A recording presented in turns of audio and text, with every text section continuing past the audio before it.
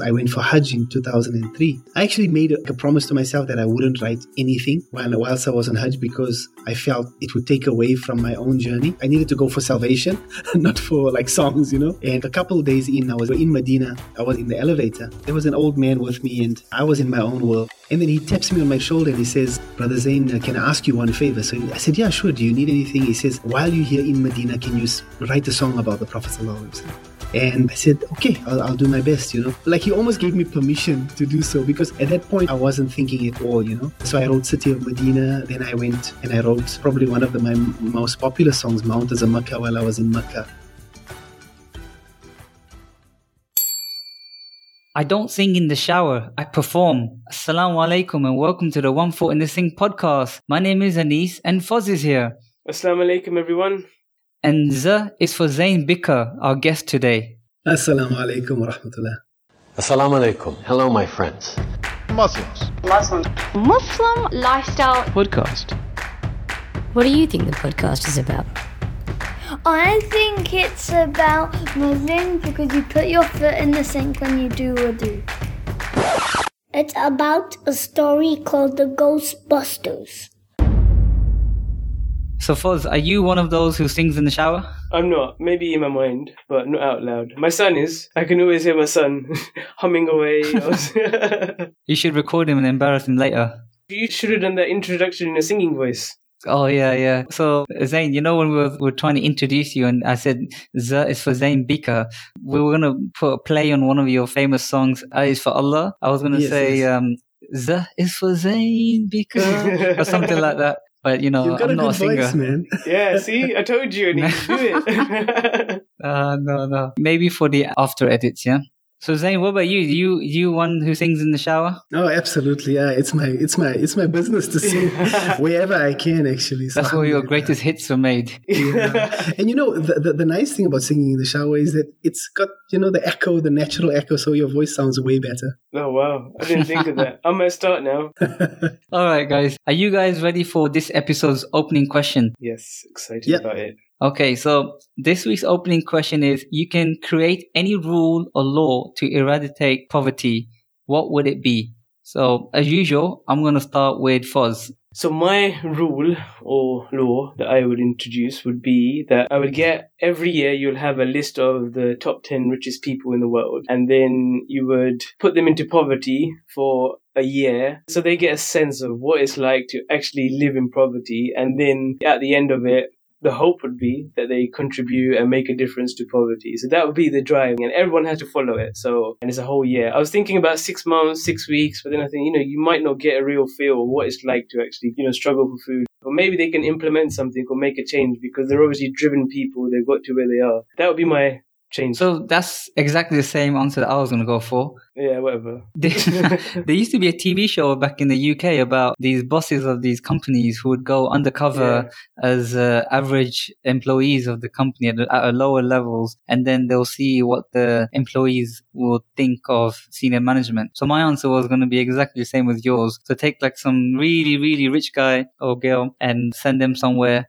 where, their conditions are a lot different to what they're used to, and then see how they experience it, and then hopefully they come out of it with a solution. Yeah. But you still got to come up with a different answer. So no, that's my no. You can't get out of it. Start thinking on the spot. So hopefully, Zain, you have a very long answer, so I can think of mine while you're saying yours. Yeah. Oh my word! Well, I think after listening to his amazing concept, I like that actually a lot. Mine just seems. Okay. So I have two ideas. One idea is on a bigger scale. I mean, if we really introduce zakah, on a global scale, every year I work out my zakah during Ramadan. And when I look at the numbers, I know in my heart, if I wasn't Muslim, I wouldn't be giving away that much money.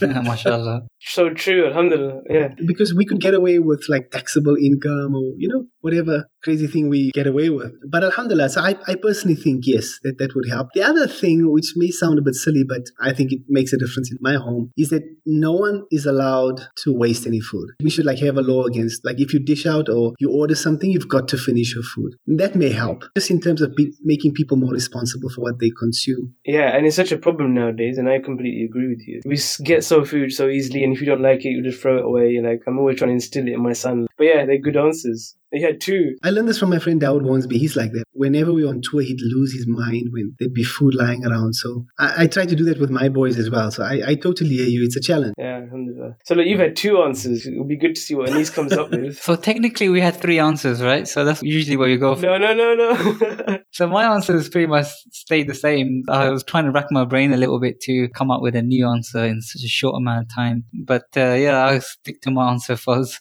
Joint answer. Okay. We'll let Anis get away with it. Okay, so let's move to the introductions. So I'm going to introduce our guest today. Zain, thank you so much for coming on the show. No, I must thank you guys. Really, it's a great honor for me to be part of the show. Alhamdulillah, thank you. Before we begin, I'm going to briefly read your profile for our listeners. So you are a renowned singer and songwriter performing Islamic nasheeds. You began your illustrious career 25 years ago, and since then you have released 13 albums. Alhamdulillah. You have collaborated with numerous artists such as Native Deen, Outlandish, and Yusuf Islam. If someone was to Google Islamic nasheeds, your nasheeds will most likely come out on top. Many people listening right now may have grown up listening to your nasheeds, ourselves included. In 2005, you created your own label, Zain Bhikha Studios, based in South Africa. The label aims to provide a platform for local and international talent. You also engage in talking to the youth to motivate them to utilize their creative talents for the benefit of society and themselves. This bio doesn't do justice to the amazing achievements, alhamdulillah. So today on this show, we want to cover your journey as a nasheed artist, the impact your music has had on the Muslim Ummah, the challenges of creating new music, staying fresh, and how you've been able to spread a message of peace with the platform you have been given. So before we start jumping into all of that, tell us a bit about yourself. Where are you from, about you, your upbringing? Yeah, well, alhamdulillah, I've been born and bred in South Africa. So I lived here all my life. It's actually interesting because South Africa, of course, my heritage, my great-great-grandfather came from India. But because we've been here for so many generations already, the Indians first were brought here by the British, actually, 150 years ago. So thank you very much for that. Alhamdulillah. So we very much consider ourselves South African. And I grew up in a home with 3 sisters. So I'm the only son. And I think, personally, I always think that's like one of the biggest positive influences that I've had is growing up with sisters. Because women, they allow the home to be expressive. And my sisters were always writing poetry. I think boys, I think there's a unspoken pressure on boys not to express themselves and to be tough and to keep all their feelings inside. Yeah. So I was very fortunate to growing up with sisters. I was very used to, expressing myself, and that really helped me a lot. So alhamdulillah, I had a wonderful childhood and growing up. Yes, it was the strangest thing growing up in South Africa when there was apartheid, when there was separation of the races. So yeah, I guess that translates a lot in my songs and in my world and life view. But just in terms of the closed world that we had, it was actually a wonderful world, Wow, alhamdulillah. That's really interesting because I was the opposite. I've got 2 older brothers. It was very competitive, tough, and I'm going to win, or I want this, I want that. Nothing creative between us. No, and I think growing up, all I ever wanted was a brother.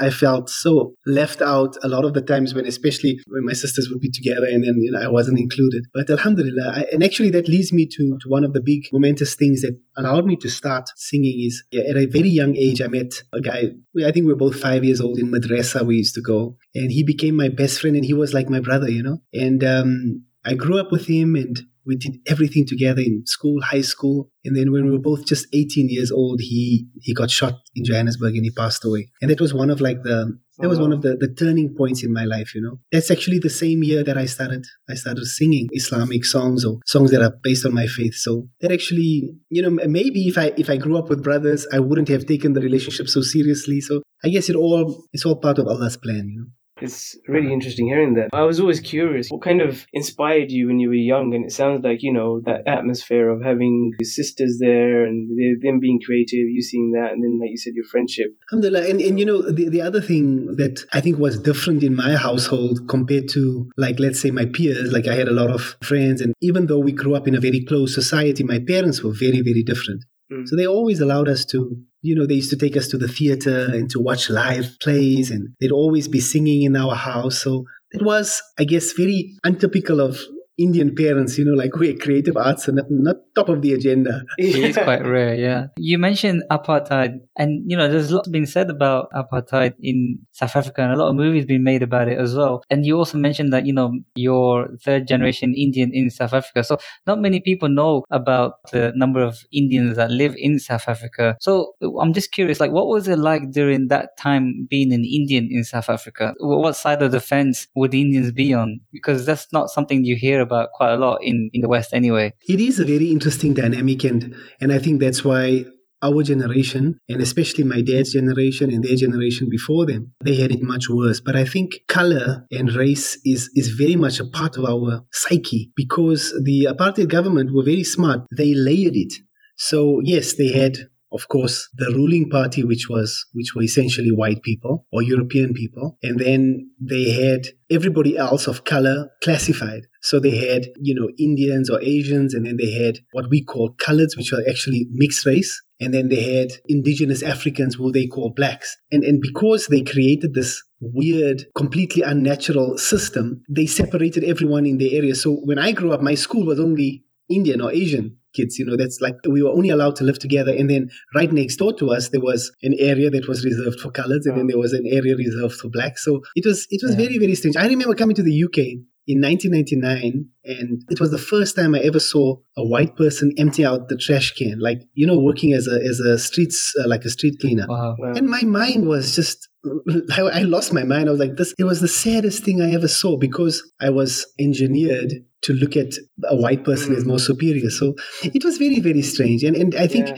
we're still haunted by all those ideologies, But interestingly, coming back to what you were saying, not many people realize that Indians and people of all different colors played a very, very big role in the anti-apartheid struggle. So like Nelson Mandela was kept in Robben Island, and right next door there was a Muslim Indian guy, Ahmed Kathrada, and he was also incarcerated for an equally long time. Even though our population numbers were very small, but I think we did really play a big role, which is, as you say, quite forgotten, I think, Yeah. It's really fascinating hearing that, the history and the background. I never thought of it from like an Indian or a Muslim background. But I guess that's the start of your journey. Like, you've seen quite a lot. So for you, like, when did Nasheed start? What was your journey in going into Nasheed? Was it always Nasheed, or was it music in Nasheed? How did it all start for you?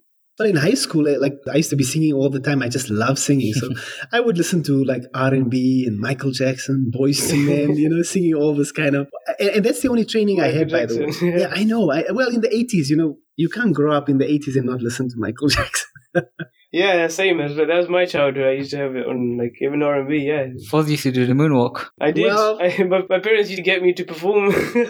I could never dance. I'm sorry. Like, I don't have a coordinated bone in my body. But I had the jacket, though. The crazy Thriller red jacket? Yeah. My mom and dad got me that jacket. Oh, wow. Your mom and dad sound so cool, man. Mashallah. They encouraged me, because it was very strange, because I used to sing a lot. I loved to sing. And I never really had any formal musical training, but that's all I had. I used to listen to cassettes in the radio, and I would sing and sing until I could sound as good as what I could possibly sound like, So that's the only musical training that I had growing up. So there was no music school or singing, and there was no internet or YouTube. So all we had was just the songs from the radio. And alhamdulillah, and then it was only when my friend passed away in 1994, so 25 years ago, when, even though I grew up in a Muslim home and I was always Muslim in terms of my identity, but I still feel that at some point in your life, you choose to be a certain way, you choose to live a certain way. And it really hit me that, hold on, if my friend who was also 18 and Allah took him back, so if we could leave this world in at any stage, my mind was really battling to reconcile it, because I was with him and then he went out and he never came back. Like, it was as simple as that. So one of the first few songs I wrote was Give Thanks to Allah. And then I wrote a few more songs. I Remember Your Smile, because his mom was telling me that she missed his smile the most. That's when my parents really encouraged me. They said, why don't you make a cassette? So that's what I did. And I had zero expectation. I was only doing it because it was a way for me to express myself. And, to a large extent, whatever has happened to me over these 25 years, speaking to you guys now, you on the other end of the world, alhamdulillah, none of this was ever in my plans. I just was doing something that I thought would help me first and foremost. Wow. It's amazing how Allah works, right? It's such a tragic thing when someone's so young, but then the path is set someone on, and the initial trigger that it gave you, it's made it so amazing and powerful. And that's a good point that you just mentioned, because I've often wondered about that. Like, had I not been like going through that tragedy, would I have? I really don't think I would have done this, you know? Yeah, it's fascinating. So where did those tapes that you made, where did they end up? Well, you know, I was looking around actually in my studio. I found one of the old little tapes. So we made like, here it is. Yeah. We made like a couple of 100 copies of this. That's amazing. And it was the first time I actually saw my name on something. Like, I never saw my name on a product before. At that time, remember, this was 25 years ago, so there was zero available in English about Islam, like anything cultural or musical or songs. It was only Arabic or Urdu. Yeah. And of course, like many children growing up in a non-Muslim country or in a Western country, or they don't really, understand those languages. So even though the recording is probably very bad. You know what I mean? Because I had no idea what I was doing. But I think it was the fact that it was so different, and we gave it out to friends and family, and then somehow this little cassette made its way to Yusuf Islam, all the way in England. And that was really my big break. Like when he came across this cassette and he was looking to do A is for Allah, and he didn't want to sing it himself for some reason. And there was only two names that came up, because it was me from South Africa and then Dawood Hornsby from Canada, who was doing something similar on the other part of the world. So I was so fortunate that they invited me to the UK, alhamdulillah, and that's when my songs became more, an international audience, Wow. I've got some questions here because this is such a wonderful story. So the initial tape that you recorded, where was it recorded? In a studio, at home? Like where did you make that recording? I was 19, so I was working at the time with my dad. We just came from work and he said, listen, so I have this friend who knows another friend who's got this small little recording studio. And look, it's not as easy as it is now. Nowadays, you've got software. At that time, it was some serious stuff. So I was like, and to be honest, I had the songs in my head, but I didn't really want to record. So, and I remember him telling me, please, just go. It will be fun, And that was it. And I went. I spent about 2 hours there. I sang all the songs, and then about a week later, they gave me all these cassettes. And I was like, wow, subhanAllah, that's how it all began. Do you have any idea how it ended up to Yusuf Islam? Yusuf Islam was coming to South Africa quite a lot. And I have a feeling that, during his visits, either my dad or someone in my family came and gave him the cassette. But I hadn't met him up until the time that I met him in the UK. I was very, very fortunate. And again, like, as you say, like Allah has a plan. And sometimes all these small little things happen, and only when you see the bigger picture do you realize that there was a plan for it all along, subhanAllah. So it's really remarkable. Did you know who Yusuf Islam was at the time? I had heard a lot of his stuff. I actually also grew up on a bootleg version of Ace for Allah at school. And I used to listen to this cassette. and we heard, of course, the story about this guy who had fame and money. And he was like a superstar. And then he gave it all up in his journey to Islam. And it was very, very remarkable. I didn't really know too much of his Cat Stevens songs, except for like some of the popular ones. It was only afterwards, after I met him, I came back and I started listening to his Cat Stevens stuff as well, just to get my head around like who I was dealing with. But subhanAllah, it's quite really remarkable. I have a lot to be thankful for, and especially for Yusuf Islam to have given me the opportunity. Looking back into your story, it seems like your parents as well, like your father taking you down to the recording studio without you even asking him, presenting the idea to you. That's quite an amazing opportunity there. It's so interesting you say that, because I can't stress that enough. Had I been in any other family, they would have just said, like, stop this nonsense that you're doing, And I think they saw that I was going through some struggle. And, to be honest, I'm almost 45 now, right? And I work with my dad. And I was having this conversation with him earlier today, because we still have a business, a family business. And just earlier this year, he was telling me, Zain, he said, look, you must always do what you love. Always, always do what you love. And you've been given an opportunity to have the ability to inspire others. And he even said, if the business, even if it's doing well, really dedicate more of your time towards something that has a greater purpose. So to have your parents telling you that is quite rare, Yeah, quite visionary. Yeah, alhamdulillah. And I'm curious, so then he had your tape, got in touch with you. What was that first time you met him like? How was it meeting Yusuf Islam for the first time? I even remember the moment, because he contacted me through a brother from the UK who was managing his studio at the time, Mountain of Light Studios. So I was only speaking to the brother. And when we landed and I went to the hotel and I was staying there. And, to be honest, up until that point, I had no experience in a professional environment. So I was scared. I was totally scared. Like I almost had the idea that what if like I was exposed like as a fake, like this guy doesn't know actually anything. You know what I mean? Oh, wow, yeah. Like I was worried, like just now they'd realize, oh my God, this guy doesn't, like he doesn't know what he's doing. But anyway, then Yusuf came one afternoon, the day after I arrived, and I was walking down the steps and I saw him, and I greeted him. I said, it's such an honor. And he said, no, it's alhamdulillah. He was so chilled and so relaxed. Again, he's just one of the individuals in the world who, subhanAllah, has a great vision. And he taught me so much. In studio, he's a perfectionist, I can see why he was so iconic, because he's like really, really serious about his art. And I learned that a lot from him. Like I learned from him the ability to really push yourself and don't live with mediocrity. You know what I mean? Like sometimes you can get away with something. It's not perfect, but it's okay. But he wasn't like that at all. Like he would redo it and work it. And over the years when I've worked with him, even when he came to South Africa, I realized, oh my God, this man that's what really defines you. The difference. And many people don't see that. They only hear the song or they see the video, and they don't realize like the kind of work ethic and obsession and passion that goes into something. It's far beyond what you actually imagine. Yeah, it's really interesting you said that, and I want to go further into that in a bit. But and so when did you start seeing things change for you? When did you notice that this is actually huge, it's big, and it's making a difference, and you're going to continue to pursue it? And the switch changed to just that tape to something as it's a profession now. It was almost instantaneous, because again, even internationally, there wasn't much available. So it all happened, and alhamdulillah, Mountain of Light Studios, Yusuf Islam, started a cultural label, and they said, look, let's promote the sort of Islamic songs, but in English. And I was one of the first artists, that they promoted. And so then the first place we went to was the UK, because that was where Yusuf was based, and we started doing tours. And I remember at that time, it was with an organization called Young Muslims, and they were doing some lecture tours. And, those days, it used to be a really well-known scholar who was going around and giving people advices. And then in between, they'd maybe call someone like me up and they'd say, look, why don't you sing us a song? So it's very different to now, like the nasheed concerts of like the big scale of what we see. Those days, it was a lot of school visits. I love to visit schools. You'd go into a school and you'd sing for the kids and they'd be happy. And it was really like, what it was all about. So instantaneously, that's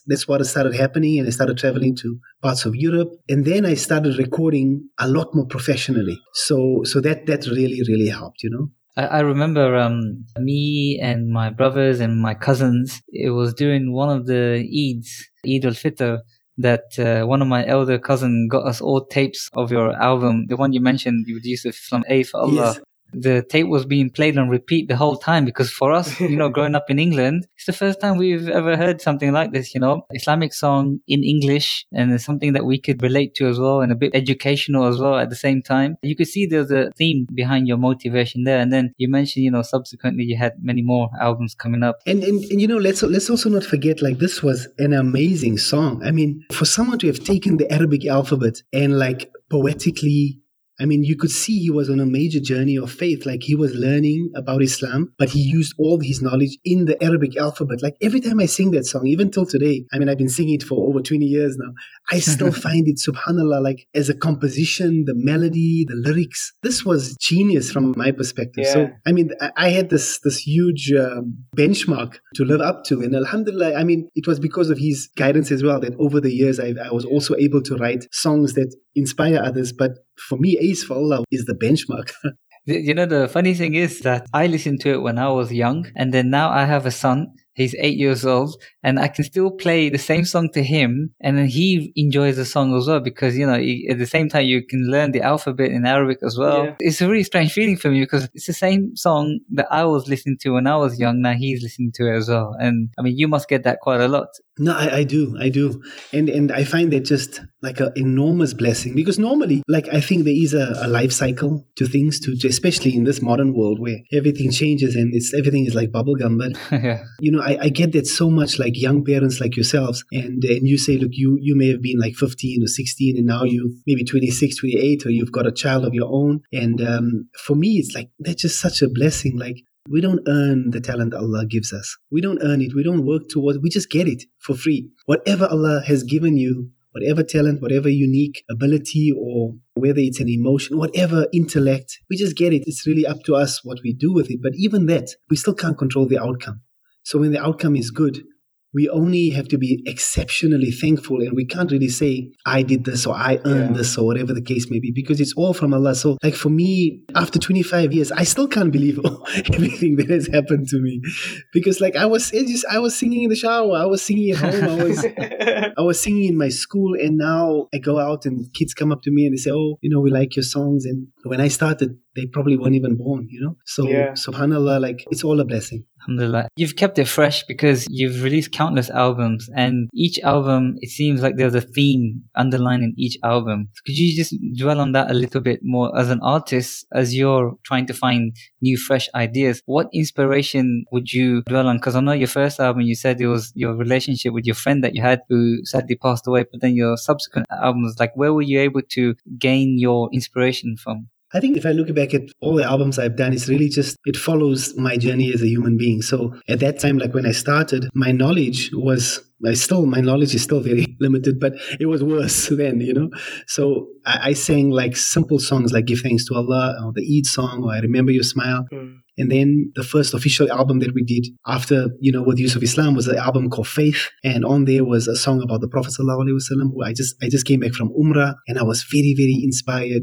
I went up to the cave of Hira, and I was on a really beautiful learning journey, And then the next album is Our World. The world was changing. It was 2001.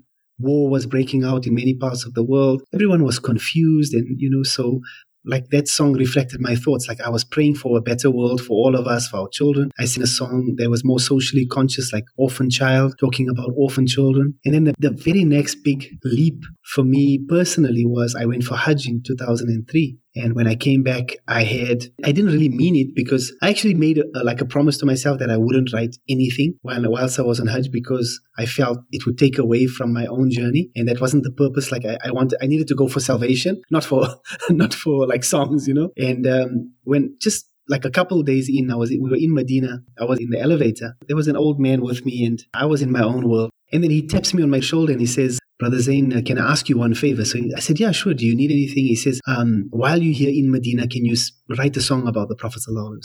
And I said, okay, I'll do my best, Like he almost gave me permission to do so, because at that point I wasn't thinking at all, And so I wrote City of Medina. Then I went and I wrote probably one of my most popular songs, Mountains of Makkah, while I was in Makkah. So alhamdulillah, if I look back at all the albums, all the songs, over 100 songs that I've actually released, and so many more songs that I've written, I think there's a thread of just an ordinary guy who just goes through experiences, and whether it's loss or whether it's faith or whether it's heightened, like my relationships with my children. I wrote a song called Forever. I wrote a song Slowly Slow. I wrote songs for my mom and my dad.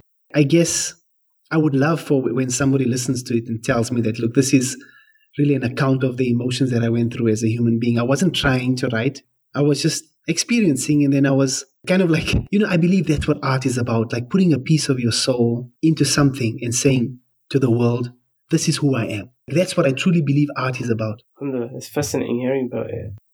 So you kind of touched on the journey and what the music is about. So what about the difficulties? Because we always get to see you're having a concert, you're making difference. What about that hard stuff? What kind of challenges do you face today as a nasheed artist? Well, the thing is that personally, I think the hardest thing that I deal with is, Allah doesn't speak about many professions in the Quran, but He speaks about the poets, and that it scares me so much. You can't imagine. Allah speaks about the poets, those who speak but don't act on it, and they travel through the valleys and they say a lot of things, But Allah also speaks about the poets who do righteous good deeds, etc. Yeah. And I always pray whenever I read that verse that I pray that I am, because ultimately that's what I do. I write songs which are essentially poems, but with that comes with a lot of responsibility. So I think the hardest thing that I face is trying to remain true to myself, but also trying to remain true to the message that I'm giving. So I don't want to pretend that I'm, somebody that I'm not, and I don't want to pretend that I'm perfect, far from it. But I also want to give the best of myself. And this is all about me. I'm going to be standing before Allah alone. And yet I think that the person who's benefited the most from all of this has been me, like beyond anybody else. People can say, oh, your songs have inspired me. But really, the guy who was allowed to travel and meet people and learn and try to become a better human being was me. So on the one hand, I can only be grateful. Like everything else, like the hard work, when you love what you do, then you never work a day in your life. I guess where the traveling does come in, it does affect my time with my family. So that's always difficult, Can imagine. Especially when I was traveling a lot, like 4 or 5 years ago. So there's always sacrifices that my wife and my kids and my parents have to make. Other than that, when you have so little expectation, everything is a bonus. So alhamdulillah, whatever happens to me, whatever has happened for me, I can only be like really eternally grateful. It's amazing when you said the fear that you had, the example that you used about the poetry and staying true to yourself. That's a really good point, actually. It's more like practice what you preach type of mentality. And especially for what we're doing, like what I'm doing. Sometimes I feel there's more honesty in being a rock and roll artist, right? Because you get to talk about all the bad stuff. Yeah, you go on stage, you sing a whole lot of crap, and then you come off stage and then you do it, right? At least you know who you are and you know what you're doing. Whereas with us, people don't necessarily love us. They love the Prophet ﷺ. They have so much love for him. They love their religion. They love their creator. They love everything that their religion brings to them. It could really be me. It could be anybody up there saying these words, but it's because the connection they have with their faith. And that can be so deceiving, because if we start internalizing that and start thinking that it's us, like we the ones who've done this and we the ones who are so popular, I think that's going to be the downfall. Like you've got to realize that this is all just a gift, and because your faith and your music is intertwined. So this is what you're singing, you're using your talent, but also it's about your faith. Like it's not a game. You can't play around with it. You've got to be sure when you go up on stage that you're not going to be hypocritical in any way. And yes, like we all flawed, like we all so imperfect, but at least it's about doing your best. And I think that's always the hardest challenge. Like there's so many young people who come up to me and they say, oh, Zain,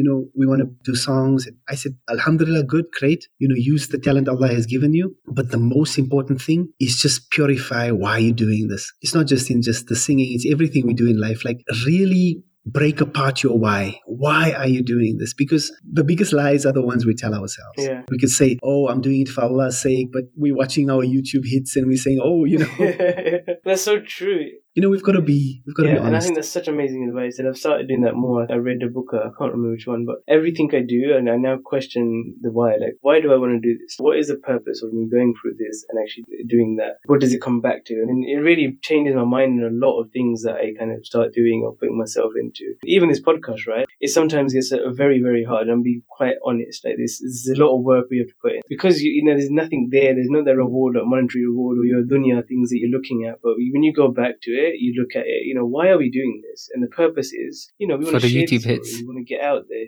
Yeah. That's why we're not on YouTube.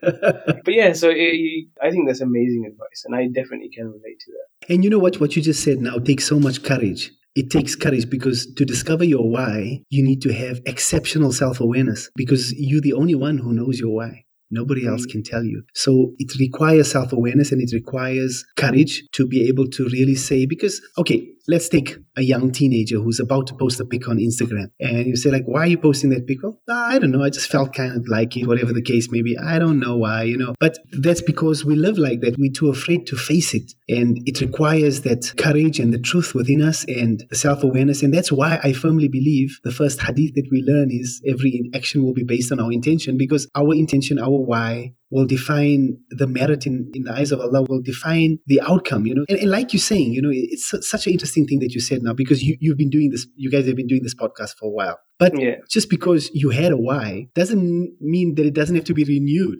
Like, especially with success, alhamdulillah, when you fail, you have much less challenges. When you do well, you have to renew your purpose. You have to renew it and say, what was the reason I started this in the first place? And go back to that somehow. Alhamdulillah. This is so powerful. I completely agree.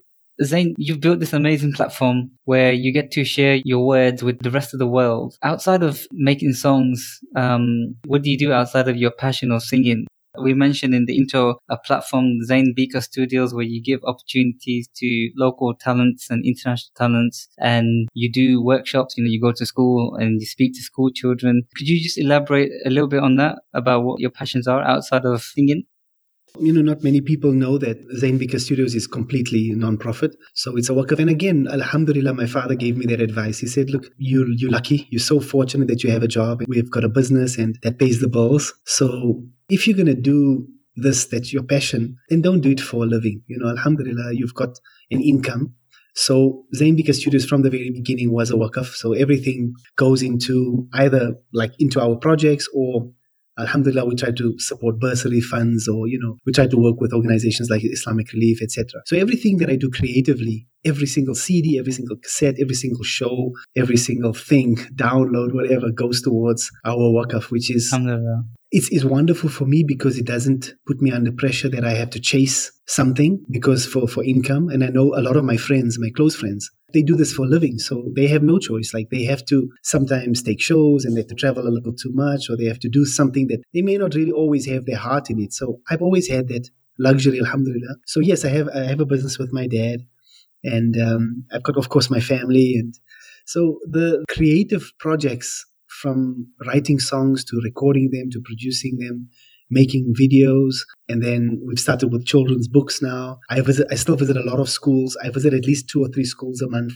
especially here in South Africa, where I just go and sing for the kids. And to be honest, I love that the most. That's so cool. If you had to offer me to be singing in front of thousands of people, or just singing in front of 20 kids in a school, I would choose the school because you really interact with them on a one-on-one. You learn so much from them. I also have these workshops that I do called ACE, the Art of Creative Expression. So I think one of the biggest challenges that our youth face today is, and I guess it applies to us irrespective of age actually, is the question of just identity, who are we, and just being proud of who you are. The lesson I tell kids, the first thing I tell them is, one of the biggest challenges you're going to have in your life is just being happy with the way Allah made you. Allah does not make mistakes. Allah is perfection. So when you look in the mirror, you think, oh man, I wish I could be different, or I wish I had this, I wish I, whatever. But Allah loves you just the way you were made because He made you. So Allah doesn't make mistakes. So that's what I try to encourage young people, older people as well, just to be proud of themselves. We can't always,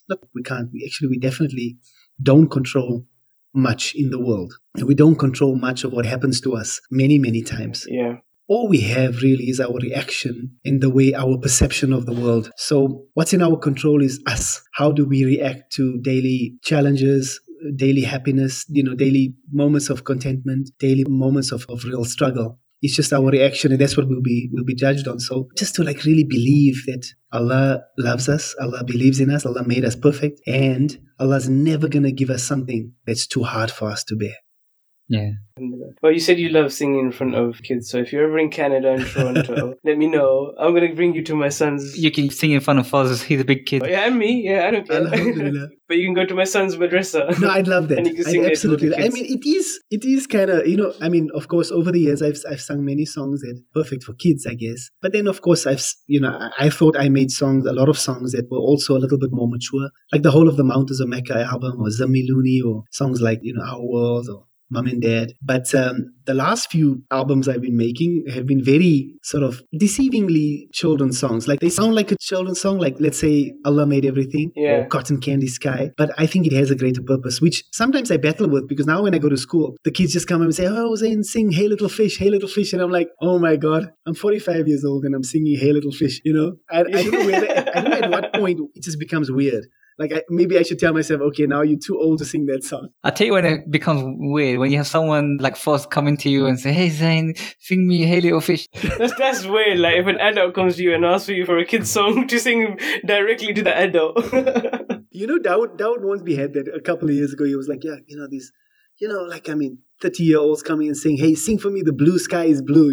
There's something wrong with you. No, but alhamdulillah, I think it's a blessing. Anybody who comes up to you and says that your words have inspired them, you can only be grateful to that. Yeah, of course. We usually have a tips section where we ask you for some tips from a listener's point of view. But I have a bit of a selfish request for a tip. As you are a vocal artist, and when you get into a recording studio, you need to warm up your vocal cords.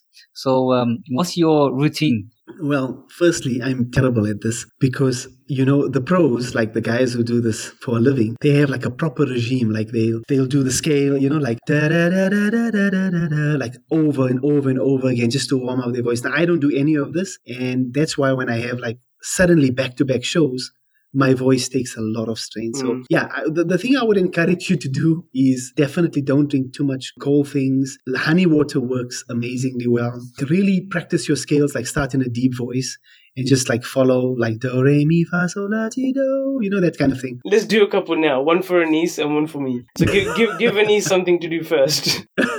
Well, if you start in a deep voice like... Go on, Anis.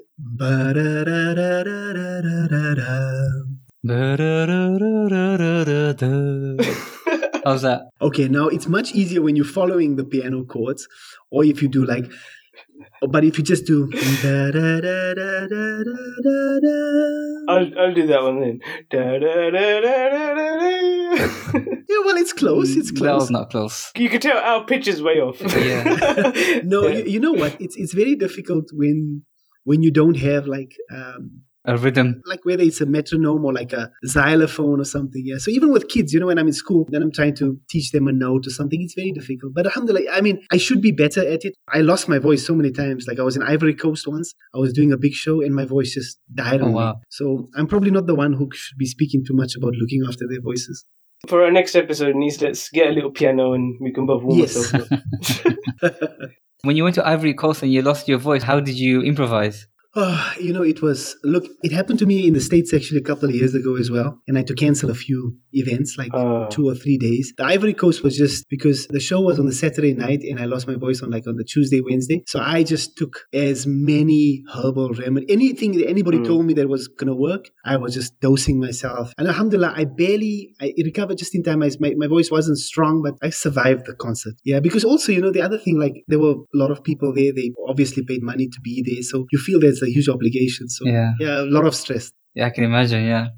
So let's move on to some tips for our listeners now. So you've already touched on some of this already in terms of what you've seen with people and some advice for them. There's been some amazing advice already throughout the episode. So I think we've got loads of things already. But one thing I was curious about, with your platform that you've got for local international talent, what kind of characteristics or things are you seeing now with a lot of young people coming through? What advice would you have for them? Like if they want to be a nasheed artist or do something within music, what are you seeing a lot of now that you never saw maybe before? And maybe something people need to change their mindsets or something like that. Oh yeah, you're right. I mean, now it's quite amazing that there's so much talent out there and so much talent where people can actually have the avenue and the outlet to do something with it. So whether it's because of technology, we've got YouTube, we've got Facebook, we've got Instagram, we can record a song and release it within seconds, which is, like back to the tapes, it wasn't possible 25 years ago. Yeah. And everybody who does it brings their own style. So alhamdulillah, variety is what we need because not everyone's going to listen to my stuff. So maybe they like somebody else. So the advice I would say is do it, do it because you love it. Don't do it for any other reason. And I know it's very difficult. When I started, one of the biggest advantages is there was no benchmark. So we had nothing to look forward to, like myself and Dawood Warnsby. Like our intentions were a lot easier to keep pure because there was no YouTube or anything. Now you want to do a song and then you go onto YouTube and you see all these artists and there are millions of views and you think, oh, that's the benchmark. Well, there is no benchmark. Even if one person listens to your song and loves it, then it's fine. Just be happy with what you do. Do it because you love it. Yeah. Don't measure yourself with numbers. Like, don't put your self-worth and your validation by number of followers you have. That means nothing, actually. It's you yourself, you and yourself before your Lord, before Allah, as an ordinary human being. So do your best. Do it because you love it. I would give them the advice that if possible, don't do it as a living because I think it's really difficult to be a public personality. Yeah. And that's all you do. Like if you have something else in your life, it's much better to have a balance, Yeah. That's why we don't pay any attention to a meager number of followers online. I see it so often. Like I was at a school just about 3 weeks ago, and these kids came up to me. The first thing they said, "Oh, how many followers you have?" I said, "Well, normally I have about 4." She's like, "What do you mean?" I was like, "Yeah, I jump in the car, and then like my boys are always with me. Like they're just following me around." So they said, "No, that's not what we mean. We mean like followers online." I was like, "That's not important. Yeah, it's not important." Actually, if you just think about the word following, like followers, if you on the wrong path or on a flawed path or you doing something wrong, do you really want to take the responsibility of those following you, and Allah will hold you accountable, So I think just, don't validate yourself. And I know it's easy to say. Yeah. It's much harder to divorce yourself from all of the madness around you, but really try to stay true to what you're doing. And alhamdulillah, in whatever sphere, it doesn't matter. Like you guys are doing it in this form of media. There are people who are doing it in poetry or videos or whatever. Just try to stay true to yourself. Inshallah. Yeah. So we're going to move on to our not so quickfire round. And I'll start off with the first question, Zain. What's your favorite thing to do to relax and de-stress? My favorite thing to do definitely would be stay at home with my boys. I've only got boys, so they keep me busy. We've got a small little football patch outside, so we normally play in the garden. I love that. I love spending time with my family. I think that's my all-time favorite. That, and then yes, watching movies, just trying to relax. Watching soccer. I'm a big soccer fan, so, my team's not doing too well at the moment, but... Who's your team? Manchester United. Join the club. Oh, hey. Let's not dwell on that too much. We can moan offline. As long as Liverpool don't win the league, we're fine. Oh, you don't hear the end of it if these Liverpool guys... I mean, now they won the Champions League, so now, all my Liverpool supporters are killing me at the moment. They haven't won the league, so it's fine. Okay, so the next, this is why it's called Not So Quickfire, because it's never quick. We always start dwelling on it. So what's your favorite city that you've been to or you traveled to? Besides, like, at home? Oh, it could be home as well. Well, to relax, there's definitely South Africa. There's a place on the coast called Durban. Cape Town generally also is beautiful. So I would choose between Cape Town and Durban, like, to relax, Nice. A place that I performed at or visited or just was remarkable would be Ivory Coast, where I lost my voice. Not for that reason, but just the people were just so remarkable. I love it. Just it's in West Africa. They've been through so much struggle, but I just love the people there. So those were the cities that, that Côte d'Ivoire that comes to mind, inshallah. Oh, nice. Yeah, alhamdulillah. Well, that's South Africa's on my list, inshallah. Well, if you do come, then you got to come to Cape Town. Johannesburg, you can skip. That's where I'm based. Not much to see here, but Cape Town, you've got to go there. The next question is, what's something that you have bought that makes you think, what have I been doing all these years without it? A Mac, I guess. A Mac. I was always on a PC, and then I started using Mac a couple of years ago, and man, I can't go back now. Like, it's really difficult. Like, sometimes I'm at work and like someone's using a PC and I just think, oh gosh, like and I know it's so much more expensive, but I love working on a Mac. And then this little speaker that my 11-year-old son just came to do this podcast, I must say it's holding up pretty well. Yeah, so. It saved you. Poor kid, not able to play his Fortnite though. You took away his mic. I know, the Fortnite fiasco has to stop for a while. So, and the final of our quickfire questions, something you can do, but many people know you cannot do. So one of the things that I love to do that not many people know is in South Africa we have something called making a braai, like kind of like a barbecue, and that's like something that I absolutely love. So you buy a whole lot of meat and then you marinate the meat and then you make a nice fire, either wood fire or coal fire, but I prefer making a wood fire, and then you braai the meat and then as a family. So I just had it like on Friday night. Wow. And I had like a whole lot of people coming. So yeah, I think I'm good at it. I think so. People have told me so, but I love doing that, and it's so therapeutic because it's just like, I guess, cooking or gardening. People just say it can be very therapeutic. Taking it back to nature, isn't it? Yeah, exactly. And you're on the outdoors, yeah. So and you're outside, so it's something that I love to do. Yeah. Here in Oman, during the winter months, we do quite a lot of camping and outdoor activities. One of the best tips I got was from a South African guy in terms of his experience of using a braai. So we learned quite a lot of tricks from this South African person because of his experience of braai, the whole concept of the braai. Yes. So inshallah, if you come to South Africa and visit me, inshallah, I'll make a braai for you. Book my tickets, Foz. Let's go, Anis. Our first wonderful in the sync trip. For some braai. Paid for by Foz. If you tie it into Ramadan, our Ramadans at the moment are now winter, so the days are short, not compared to many parts of the world. So get a discount. So Zain, what's next for you? What projects do you have lined up in the future?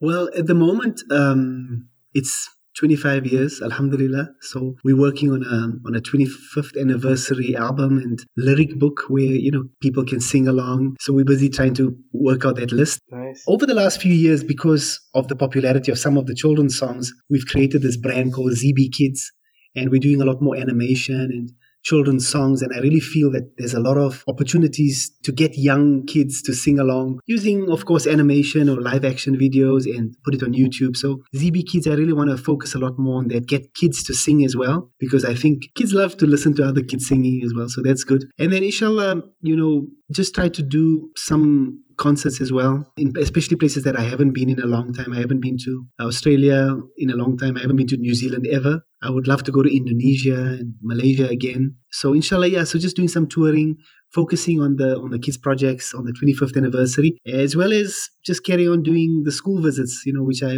love to do. So just keep going with what I've been blessed to be able to do, but also the things that I love to do. You had a post recently on your 25th anniversary, and you asked your listeners or your fans about what was your best tracks. And some of the songs in there I agree with, but there was one in there that I was telling Foz that there's one I really like but didn't make it. It's one of your lesser known ones. It's called Nabi on Nabi. Oh yeah, that is old school. Yeah, it's old school. I don't even think it's available online anymore. Like, it's one of the songs I did in the 1997 or 1998. So the fact that you listen to it shows that you. Thank you for supporting me all these years. But yeah, actually, it's one of my favorite songs that I used to sing, because it's a very, very traditional Arabic song, and I absolutely love it. I guess the reason why I never released it properly is because I always feel like, when you sing in Arabic or in Urdu, like, there's such a beautiful art to it, and I never felt I did it justice. Like I should just stick to English. But maybe inshallah I should. I thank you for telling me this. I think I'm going to think about re-releasing that song, even if it's just for you, Anis. Alhamdulillah, yeah, I would appreciate that. Alhamdulillah. Oh, that's cool. So where can people find you? The best place is, I am on social media, Zain Bhikha or Zain Bhikha Official on Instagram and Facebook. My website, www.zainbhikha.com. To be honest, I'm quite accessible. I mean, I have people who assist me with my social media and who assist me with just managing my studio. But I'd love to get feedback from everyone, and I love to hear recommendations or anything that will continue to inspire us. So yeah, please stay in touch. We have one final question for you before we let you go, Zain. The question is, what do you want to be remembered for? Wow, that's a very good question. I think, songs are such a wonderful thing, because someone told me that songs remind us of who we are and where we came from. Because when you listen to a song, it can take you right back to when you first heard it or make you remember something. So I would love to be remembered as someone who sang some good songs and told good stories and were a part of someone's life, People take ownership of songs, whether they sing it to their kids at night or whether they singing along in their cars or, on their iPods or whatever the case may be. Just someone who made some good songs and made them smile and inspired them, inshallah. Inshallah. That's a great answer. So thank you so much for your time. Thank you for coming on the show. I think there's been so much great advice, and it's been great talking to you. It's been amazing hearing your background, where it all started, the inspiration, the motivation. I've myself taken so many lessons away from this already. So Jazakallah, and thank you so much for your time. And we'll be looking out for all the things that you're doing for your 25th anniversary, and we'll support however we can. Jazakallah. Awesome. Thank you so much, guys. Jazakallah khair. Keep up the excellent work you guys are doing. Keep inspiring people around the world. And Jazakallah khair once again for having me on the show. Hey, before you hit the stop button, if you like this episode, why not head over to our podcast page at onefootinthesync.com or wherever you get your podcast from and listen to our past episodes. You can subscribe to our podcast. We're on Apple, Android, and Spotify. Thanks for listening. If you like the episode, make sure you leave us a review or get in touch with us at info@onefootinthesync.com. I'm Foz. And I'm Anis. And you've been listening to One Foot in the Sync podcast.